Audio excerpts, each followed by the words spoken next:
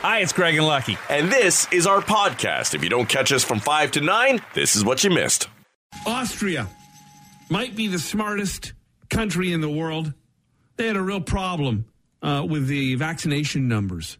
They were way down. They weren't getting enough people getting the jab. And so a gentleman there said, okay, enough is enough. This is causing me big issues. My business is struggling by 50%. He had lost 50% of his clients because people weren't stepping up and getting the vaccine. And so, of course, the government, still having things in lockdown until they get the proper number of people with jabs. And so this guy decided that he was going to be offering up free sex to anyone who gets the vaccination because he owns a brothel. Okay.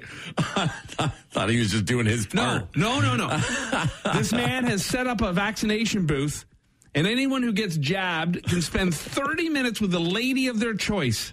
They don't elaborate on what you get in those 30 minutes. You get jabbed and then start jabbing yourself? You hope. And it's not just men. Women, welcome to take advantage of the deal as well. Oh, so a double jab. Yeah, around a third. Only a third of Austria has been vaccinated. So there's this big push. And it's so funny. One guy says, I was really hedging towards not. But I pulled the trigger when I heard about the brothel. So Canada, please. Prime Minister Trudeau. I, for years, have been promoting the 6-star brothel. Right, I've yes. spoken of it many times. Yes, you have. It's just the issue that it's illegal here. Can we, for the love of God? For the safety of the people. Because how many unvaxxed would get the jab, as Lucky says, to do a jab for free? A jab for a jab. A jab for a jab is what we're saying. You want to open up again? You want everything to go back to normal? All of these things open. Way open. Wide open. Wide open for free. I, as the owner of the 6-star brothel, I'm willing to, in the first month or two of operation, give sex for free to any man or woman who's willing to come to the brothel and get the vaccination. Was this the only guy who admitted to it, or is there more people? He's the only one who admitted. The vaccination rate gone up now that this brothel is opened up? There's no time to admit anything. The lineup is so long at the brothel. I'll talk later. I got to get my jab. So there's our answer right there. Dean Stockwell, terrific actor, 85 years old, passed away of natural causes in his home in New Zealand. If you don't recognize the name, he was in just a ton of different stuff. He was in Quantum Leap with Scott Bakula back, I guess, in the 80s. Oh, okay. Yeah, I know who you're talking about now. Might be most well known for that. He was also in a 1988 movie where he was nominated for an Oscar called Married to the Mob. I think Michelle Pfeiffer was in that. And he had great roles in David Lynch movies. He was in Battlestar Galactica, The Revival, and Jag as well. 85 years old. One of those great actors who, you recognize the face when you see him, but just worked constantly, was in a ton of stuff. He was in a couple of movies I remember. Air Force One. Okay. He played someone in the President's Council or something like that. With that, he was in a lot of scenes with Glenn Close. And then he was one of the bad guys from Beverly Hills Cop 2. Was he really? With Bridget Nielsen. Oh, okay. And but I think she blew him away in that movie. That's it. Listen, sometimes some want to have the heights of like Tom Hanks. Right. But I think so many actors would any day sign on for a life like Dean Stockwell. Right? Yeah. Where you're not the headliner, you're not the number one guy, but you work all the time. Right. And you have a great life. Right. Well, I was just watching a clip of Kevin Pollak, and he'd be an actor kind of like that, right? Yeah. Like, never really the lead guy. No. But he was talking about his scenes in a Few Good Men and other movies. Done tons of what stuff. that led to, yeah. Yeah. We don't all have to be Tom Hanks or Tom Cruise. Right. Emily Ratajkowski. Is that how you say her last name? Yeah, I think so. Ratajkowski? There's that J in there, which throws me off. I think Right. it should be Ratajkowski, but I guess not. It's silent. Anyhow, Ratajkowski. She is a supermodel. Yes, Have you seen correct? her? She can say it however the hell she wants to. Whatever her name is. What are you going to argue with her? It'll be different when it's Emily Venn. Anyhow, she has answered one of the most important questions that has us pondering these days. Okay. Why are so many women attracted to Pete Davidson? Oh, she answers it with. Are they together? Are they dating? No, not yet. Has she been divorced? Is that just a matter of time? It's his MO. Yeah. No, she says, look, guys all think what's he got, but women see it. She says he's super charming, he's vulnerable, he's lovely. His fingernail polish is awesome. He looks good, and he has a terrific relationship with his mom, and he's tall. That's it. All right. There's the deal. Wow. Yeah. But, of course, guys go to, like, the first question is he must be packing something, right? Yeah. What's he got? Well, I think we always thought, and maybe a lot of guys still do, in that he plays the sympathy card of the dead dad in 9/11. Or not that he plays it, but you just know it's true. And so maybe there's a that's the vulnerable part, there's right? There's a sympathy hump in there. All right, I'll have sex with you. Your dad is a hero. How can I not? I'm taking one for America. Anyhow, that doesn't seem to be necessarily the case. It just seems that he seems to be a decent dude. If you are a fan of Squid Game, and who isn't really, I'd like to hear from somebody who says they couldn't stand it or didn't enjoy it. Well, even if you didn't, you still watched it then. It's the most watched show on Netflix in the history of Netflix. It's crazy. And I, for the longest time, held off. I waited and waited and waited. It just didn't seem to be my thing. And I finally thought, okay, well, even for the sake of the show, it's much like, when Doug was on to us about Game of Thrones and neither of us could bring ourselves. Yes. And then we watched the last episode and act like we had it all figured out.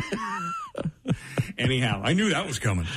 So anyhow, I hopped aboard and I'm so glad I did. I'm into like episode 5 or 6 and it's just brilliant. Right. It's just so crazy. Like the creator, how he came up with this idea. And he says now there will be a season 2. I haven't seen to the end yet of season 1, but people are saying it's fairly open-ended, whatever the hell that means. There's still enough people left. I guess. They haven't killed them all off. Yeah.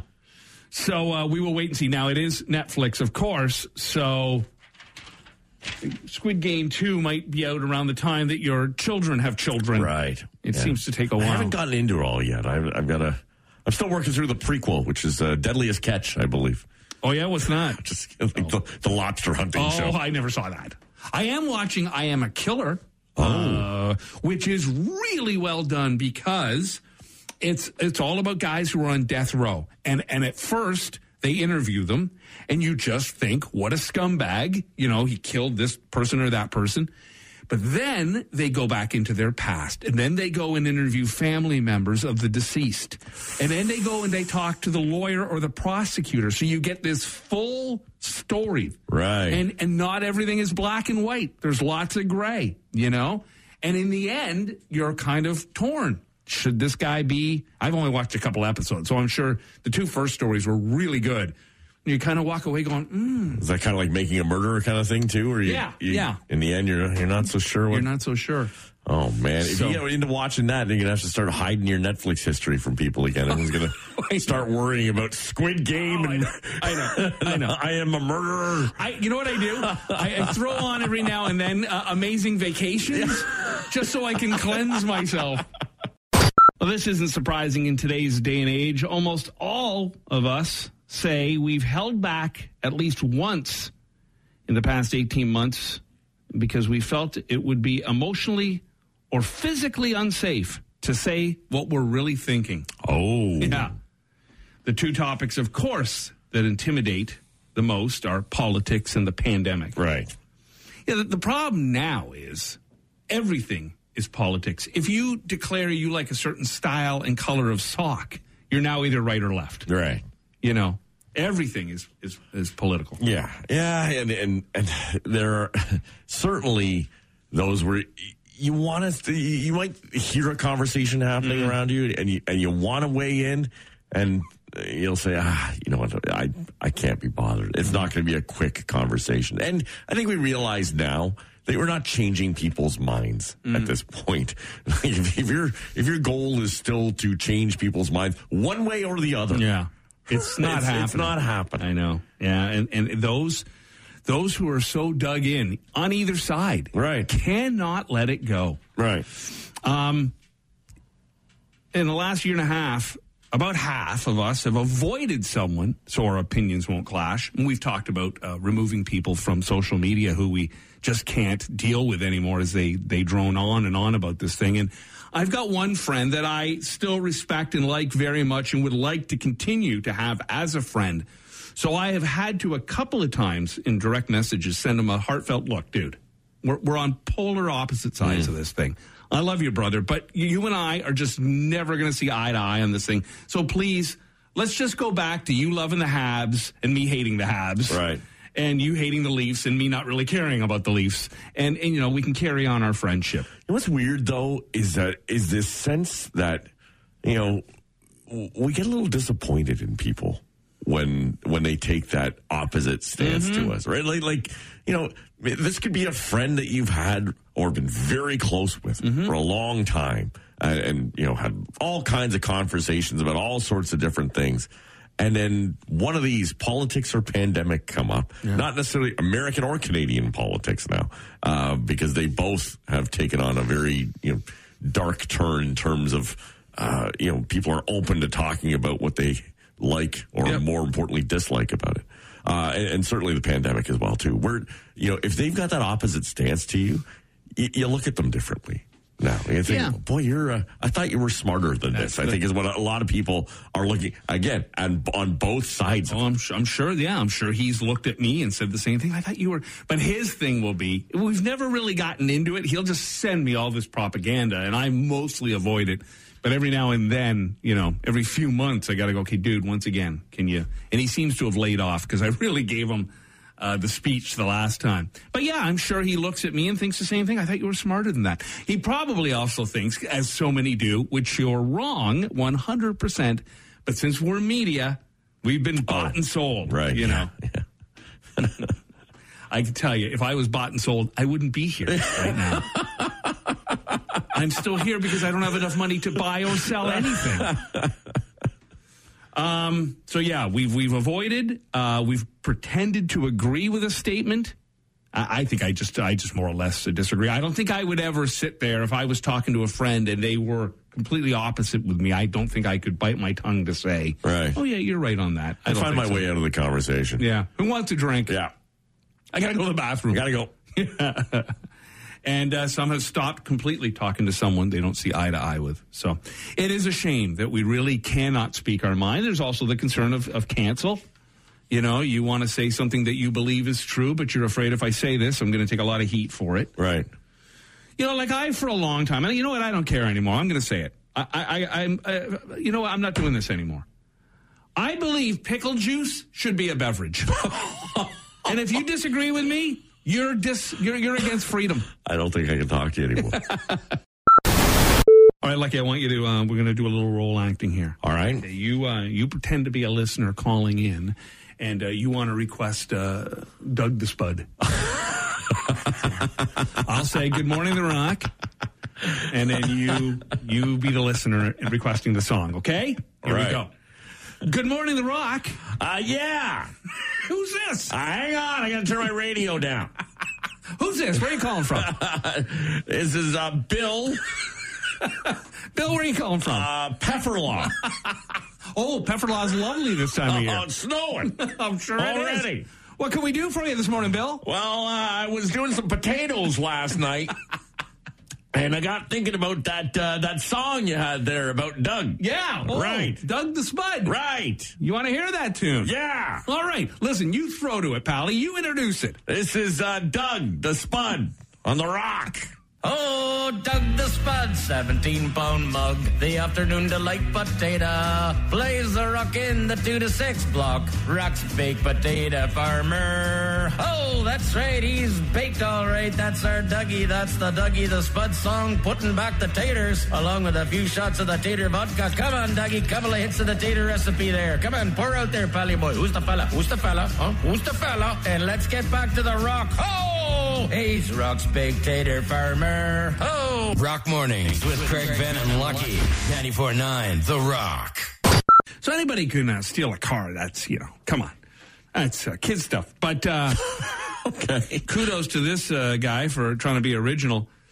A guy stole a street sweeper on Sunday Be like stealing a Zamboni, I would guess.